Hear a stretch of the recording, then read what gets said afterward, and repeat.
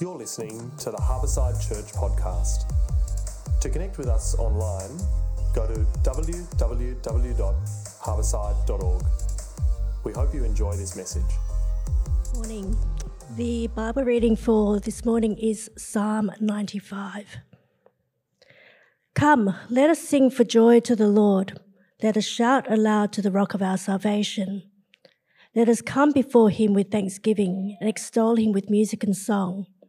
For the Lord is the great God, the great King above all gods. In his hand are the depths of the earth, and the mountain peaks belong to him. The sea is his, for he made it, and his hands formed the dry land. Come, let us bow down in worship. Let us kneel before the Lord our Maker. For he is our God, and we are his people of his pasture, the flock under his care. Today, if only you would hear his voice. Do not harden your hearts as you did at Meribah, as you did that day at Massah in the wilderness, where your ancestors tested me. They tried me, though they had seen what I did. For 40 years I was angry with that generation. I said, they are a people whose hearts go astray, and they have not known my ways. So I declared on oath in my anger, they shall never enter my rest. Thank you, Jane, and thank you, Ben. Good morning, everybody. How are we doing? Doing good. That is good on a cool Sunday Sydney morning. Good to be here. I hope you are well. Well, we are in our final week in our series on prayer. Teach us to pray. I hope it's been good. I hope it's been helpful as we've, particularly in the first part of the series, taken the Lord's Prayer line by line each week and dived into the richness that is probably the world's most famous prayer. The last couple of weeks as well, we've expanded the series. We've talked about what to do when we've just made a mess of our lives. What do we do? Something. Bass? No? Oh, is it a plane? Whoa. It's the Holy Spirit. Already, all I needed to do was say a couple things. Wow, if only. Amazing. Last week, Caleb preached a cracker on lament. I don't reckon people have heard many messages on that before. What do we do when life is just not going to plan? When life isn't how we expect it, when we are overwhelmed with maybe the darkness of the world, we can come to God in lament. There are resources for Christians in those circumstances. We left some time open at the end of the series to dive into some questions that might have come up. And one of as we explored this great theme of prayer, and something that kept coming up is that keeps coming up in the Christian life. And it's this: how do we face times of trouble with peace, with contentment, with rest? As Christians, how do we face these times well? Times of trouble with peace, with contentment, with rest. We looked at an answer to that, if you might remember, when we looked at give us today our daily bread. We looked at what we can do is bring our requests to God. Our great Heavenly Father who loves us, we can bring our requests to Him. That's called petitionary prayer. Bring our requests to God. We can do that. But is that our only resource when it comes to this issue of facing challenging times? Just bringing our needs to God, which is wonderful. Is that all? No. The ultimate way to have contentment, rest, and peace is this: to worship. To worship. Through worship. How? What does that even mean? You might be thinking that very thing. Well, stay with me this morning because I believe this is going to be a great help. It's certainly helped me this week. We're going to use Psalm 95 as our teacher this morning. We're going to walk through this psalm. It's going to teach us about worship. It's going to help us define what worship is and what it isn't, but what worship is, why we should do it, and how we do it. How do we cultivate a life of worship? We'll briefly look at that at the end. Are you with me? Let's look at how worship can help us as we face troubling times. First of all, what is it? What are we talking about when we talk about worship? Well, worship is something that engages our whole person. Not a part, one part of us or most of us. Worship engages our whole person. Firstly, it engages our emotions. Have a look at the beginning of Psalm 95 with me. Is it up on the screen there? Okay, it's behind me. Great. Verse 1, come, let us sing for joy to the Lord. Let us shout aloud to the rock of our salvation. Let us come before him with thanksgiving and extol him with music and song. Here, what do we have? We have the language of emotions, don't we? Sing for joy, shout aloud, extol him with music and song. Here, the congregation is worshiping God with their emotions. Some churches do this more than others. I wonder what your experience has been of using our emotions in worship. Some people get freaked out by too much emotion, and others don't understand where there's a lack of it. I think of our Brazilian friends and people from other cultures.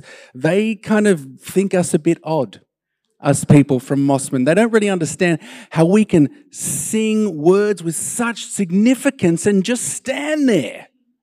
I've got a friend of mine who's from Burundi, and he often says, do you guys believe what you're singing? Yeah, we do. Yeah, the chosen frozen, that's what some people call us. You're just standing there. How can you not be stirred? Now, of course, different cultures worship differently, don't they? Right? We don't want to be overly prescriptive. But I tell you what, the Bible's pretty clear. Our emotions, our affections need to be involved when we worship our great God. The church I grew up in was fantastic, wonderful. But I tell you what, we didn't really talk about emotions. We didn't really talk about affections, emotions, and the intersection of faith. Right? The focus was on reason and on truth, which is great, really important, good foundations. But I really, emotions, feelings were only talked about in the way that they said, well, they can't really be trusted. And I guess that is true. We don't want emotions, feelings to be driving the train, to be driving us. But I tell you what, we are missing a huge part of what it means to be human if we aren't engaging our emotions when we worship God, or what Jonathan Edwards called our affections, even deeper than that, right? Our affections. We aren't talking about getting hyped up. We're not talking about emotionalism. But I tell you what, a cold heart towards God is a dangerous thing. What does the Psalm say? What does it say? Sing for, it says sing for meh. Shout for mediocrity. Shout for apathy. Come before him with whatevers. No, of course not. Sing for joy. Shout aloud. Come with thanksgiving. One of the commentators I read this week said, sing for joy, make a joyful noise. That language is almost too tame. We're talking about a war cry here. That's what they said. Shout aloud. Should we try it? Brazilians, are you nodding their head? Yeah. Us, we're going, oh, I don't know, I'm nervous. Here's a question for us, whatever it looks like. What does it mean to have our hearts stirred toward God? That's a question to think about. What does it mean to have our heart, as John Wesley had his heart strangely warmed? What does it mean to have our heart stirred toward God? I remember first time I went to the US, spending some time with Christian musicians. Now, they're musicians, so they're a weird lot. We're a weird lot. But I remember gathering around and praying for the first time with them. And every time since we'd pray together, they would say, Jesus, we love you. And I think, I was in my 20s, but I think that was maybe the first time I'd ever heard someone pray like that. Jesus, we love you. I think I always pray like that now. Jesus, we love you. We are called to worship God with our affections, with our emotions, but that's not all. We're also called to worship God with our will. Check out verse 6 with me. Come, let us bow down in worship. Let us kneel before the Lord, our Maker. Worship involves our emotions, our affections. It also involves our will. This is the language of submission, right? Kneel, bow down. Our worship here is taking on a physical reality. Let us kneel before the Lord. Now, why kneel? Well, kneeling, of course, is an act of submission, isn't it? In ancient warfare, when you would kneel before your opponent, it's complete vulnerability. You're exposing your neck to them. It doesn't get more vulnerable than that. Complete submission. Kneeling before God, it symbolizes what? Submission to his lordship. You're in control, not me. I'm yours. I trust you. I repent. Your ways are the best ways. I obey you, right? Worship also means obedience. It's possible to display lots of emotion when we sing, to passionately worship God at church, and then walk out those doors and never think about God when we make our decisions. Now, I don't know what that is, but that's not worship. Worship's more than emotions. And I tell you what, it's more than just religious activity, just going through the motions. I love the example Jesus gives in Matthew 5, right, of what genuine worship looks like. Matthew 5:23, therefore, he says, if you're offering your gift at the altar and there remember that your brother or sister has something against you, what should you do? Leave your gift there in front of the altar. First go and be reconciled to them. Then come and offer your gift. And what's going on here? Jesus is saying, I'm not really interested in your offering of passionate worship or your religious activity if you need to make something right in your life. You see? A friend of mine who's much older than me, when he was young, quite young, starting out as a minister, he was an assistant minister. We're talking years ago, in a church, fairly traditional church, but a good church. And he worked for a senior minister that had a bit of a reputation for a fiery temper. And one week, he saw it. He had an altercation with his boss, the senior minister, and he let go. And he gave the assistant minister an earful, and it wasn't pleasant. The next Sunday, my friend, they were celebrating communion in the worship service together, and my friend was passing out the elements in the communion service. And as he was doing so to the members of the congregation, he felt someone standing next to him. And he turned, and there was his boss. He's like, this is weird. And the senior minister said to him, he said to my friend, I can't take part in our communion worship service until I say this to you. I'm sorry. I was wrong. I was harsh this week. Would you please forgive me?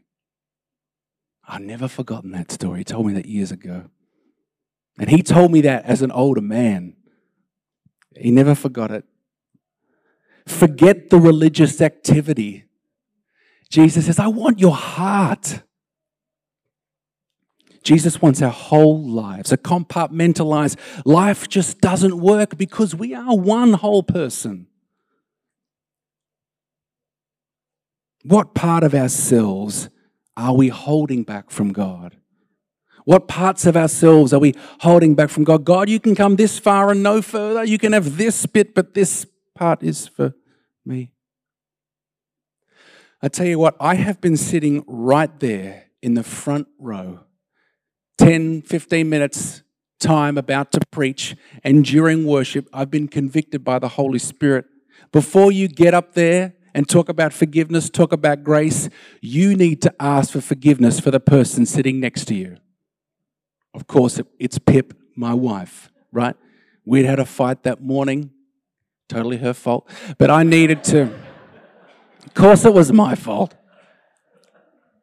Holy Spirit at work in me, make it right before you get up there. Worship is obedience, an act of the will.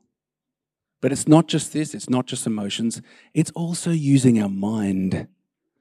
Have a look at the end of verse 7 here with me. Today, if you would hear his voice, don't harden your hearts as you did at Meribah, as you did that day at Massah in the wilderness where your ancestors tested me. This is reason language. Hear his voice, listen to him. Do what he says, don't turn your backs. To worship God means to use our minds as well. When we become Christians, we don't cease to use the minds that God gave us. We can use them to worship him. Have you thought about that? We can use our minds to worship him. We can use our mind in so many different ways in different fields. I've heard Christian scientists talk about this, often saying learning more about how the human body works, learning more about how the world works. For them, it's an act of worship. Wow, God is amazing. You ever had that experience? People working on mapping the human DNA, the genome project a couple of decades ago.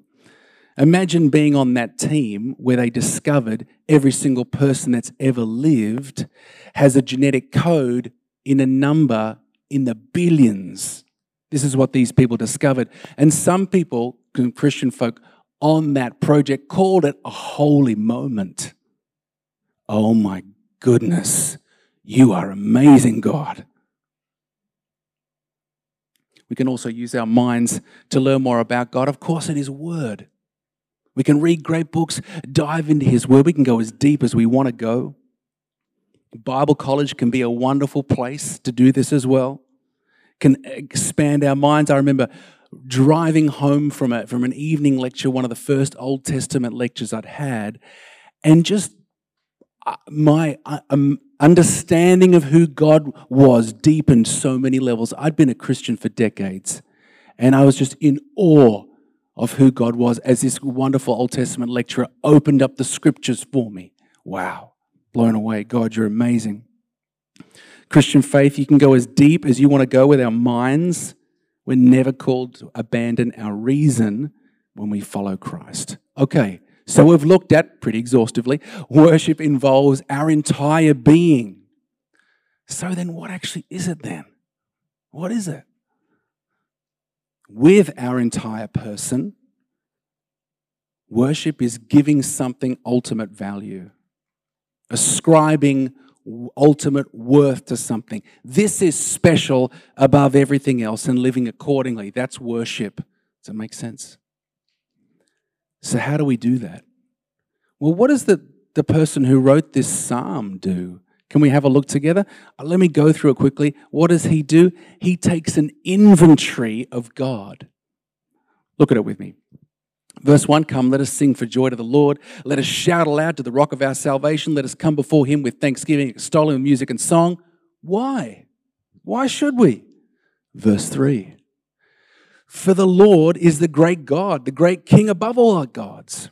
In his hand are the depths of the earth, and the mountain peaks belong to him. The sea is his, for he made it, and his hands form the dry land. God's amazing. That's why we should.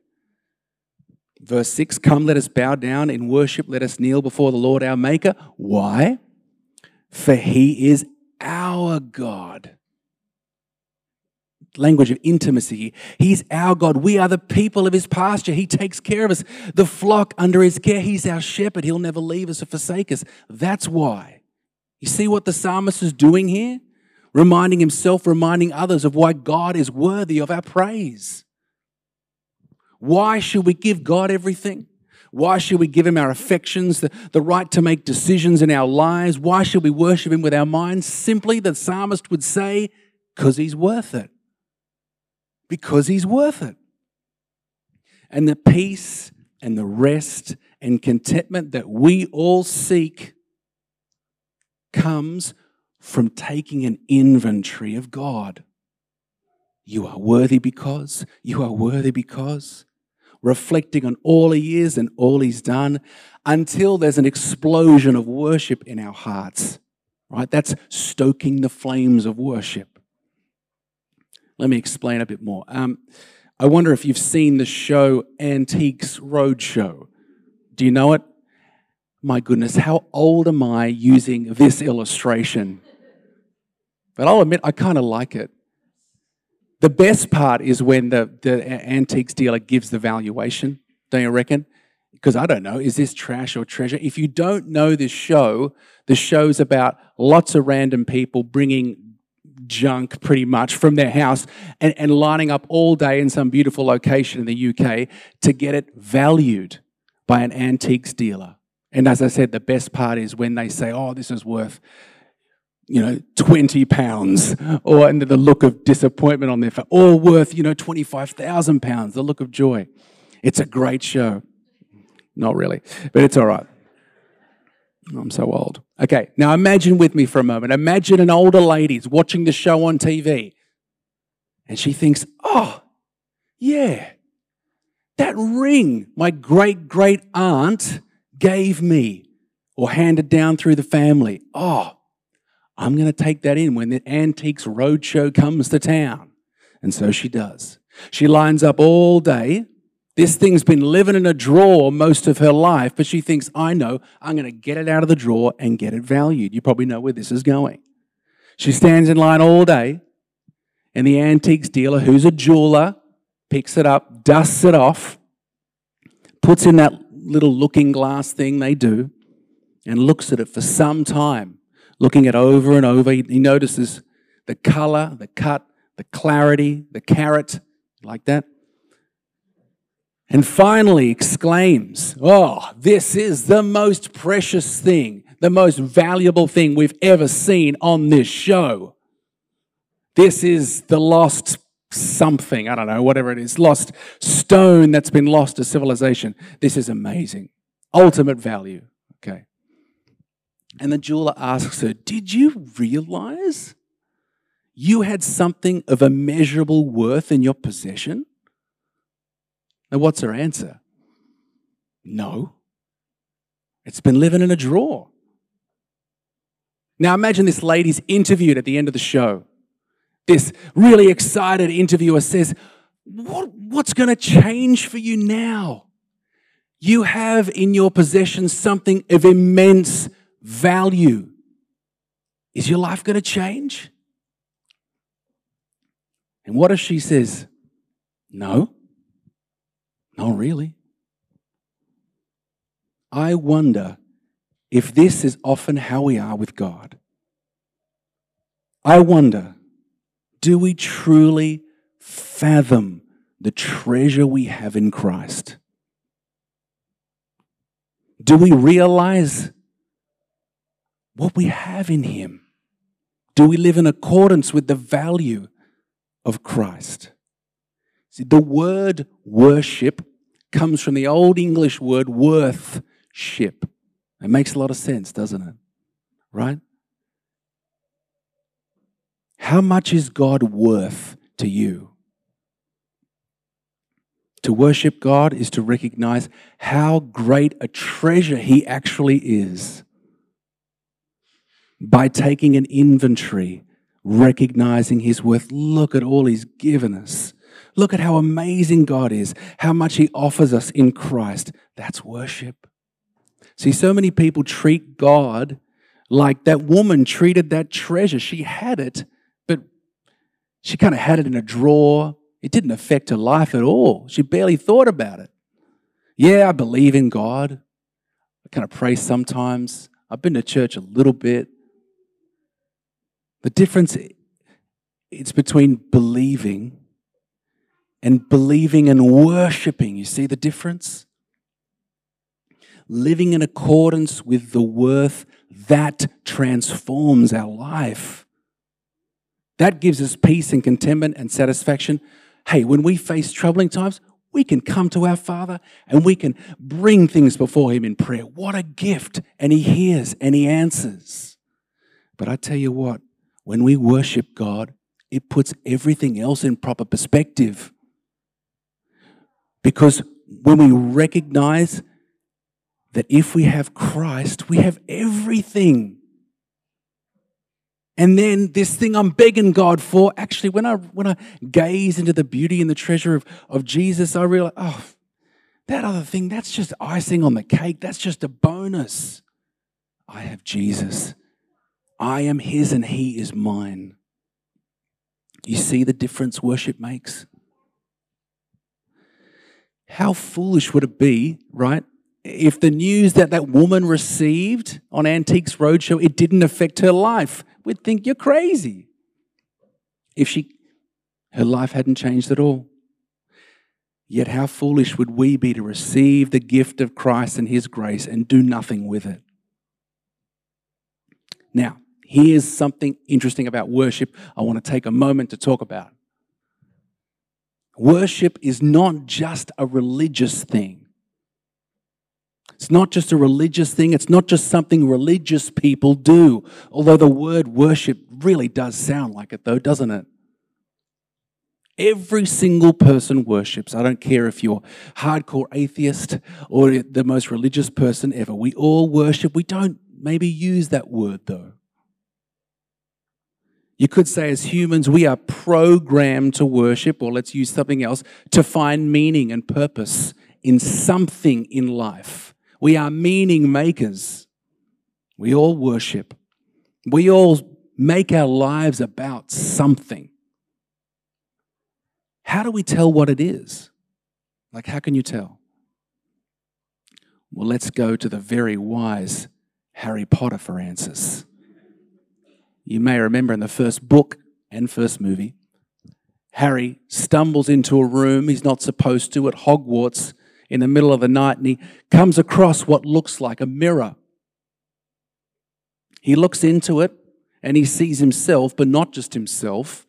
He sees his parents next to him. He looks around, they're not actually around him, but in the mirror they are. He looks into it and wow, he sees his parents. Now, if you know anything about the Harry Potter series, you'll know that his parents died when he was a baby defending him. So seeing his parents like this is amazing. He looks and he sees his parents cuddling him, giving him affection, and he is overjoyed. He's overcome. He thinks this is totally amazing. He runs to get his best friend Ron because he wants to show him. And he goes and gets him. Ron stands in front of the mirror, but he doesn't see Harry's parents. What does Ron see? Ron sees himself crowned as a sports champion and getting all the love, affection, and approval that comes with it. He says, whoa, I'm a Quidditch champion, wow. Now, what's going on here? Well, this is the mirror of Erised. That's desire spelled backwards. Pretty cool, isn't it? Stand in front of it and you will see what you want more than anything else in the world. For Harry, it was his parents. For Ron, the approval and acclaim being a sports champion would give. The mirror shows you the deepest and most desperate desire of your heart. If you were standing in front of it, what would you see? Think about it for a moment. What would you see? That's what we worship. What do you daydream about? What do you wake up thinking about? What, if taken away from you, you would think, you know what, maybe life isn't worth living? What do you think, if I had that, then I'd be happy. I'm not now, but if I had that, then I'd be happy. Then I'd have joy and meaning and purpose if I just had that. What we answer with, that's what we worship. And here's the thing. What we worship, when we worship something, we give it great power. Great power. Harry, he's at that mirror as often as he can. He steals away moments as often as he can to just sit in front of that mirror. Dumbledore finds him there and says, oh, yeah, this is what happens a lot with this mirror. We've got to hide it. We've got to put it away. Why? Because people waste away in front of it. Consumed by their desire for whatever is looking back at them in the mirror. Oh, it's pretty. Yeah, that is so true. See, one thing I find just continually amazing about Christianity is that the God who created us also gave us astounding freedom and choice. Right? Rather than command us to love him like robots, or what my son would call an NPU or something, is that right? NPC. Oh man, I got it wrong. An NPC, right? Like a robot. Instead of that, he gave us freedom to love and worship him or not. To love and worship other things. To love and worship him would be best for us. It would give us what our hearts desire, yet he will never force himself upon someone. We've got the freedom to explore, even if that freedom means unhappiness. The Bible tells us clearly we are made to worship God and will never experience deep peace and joy and contentment unless we channel our inexhaustible desire upon the inexhaustible God. See, to worship Jesus is to worship the only thing that will never let you down. To worship the only thing that will never exhaust you with its seeking of approval, because we already have the approval of Christ. To worship Jesus is to worship the only thing that will never crush you with its expectations. Jesus will satisfy us when we get him and forgive us when we fail him. Friends, I can offer you nothing else like that. What else can offer us that?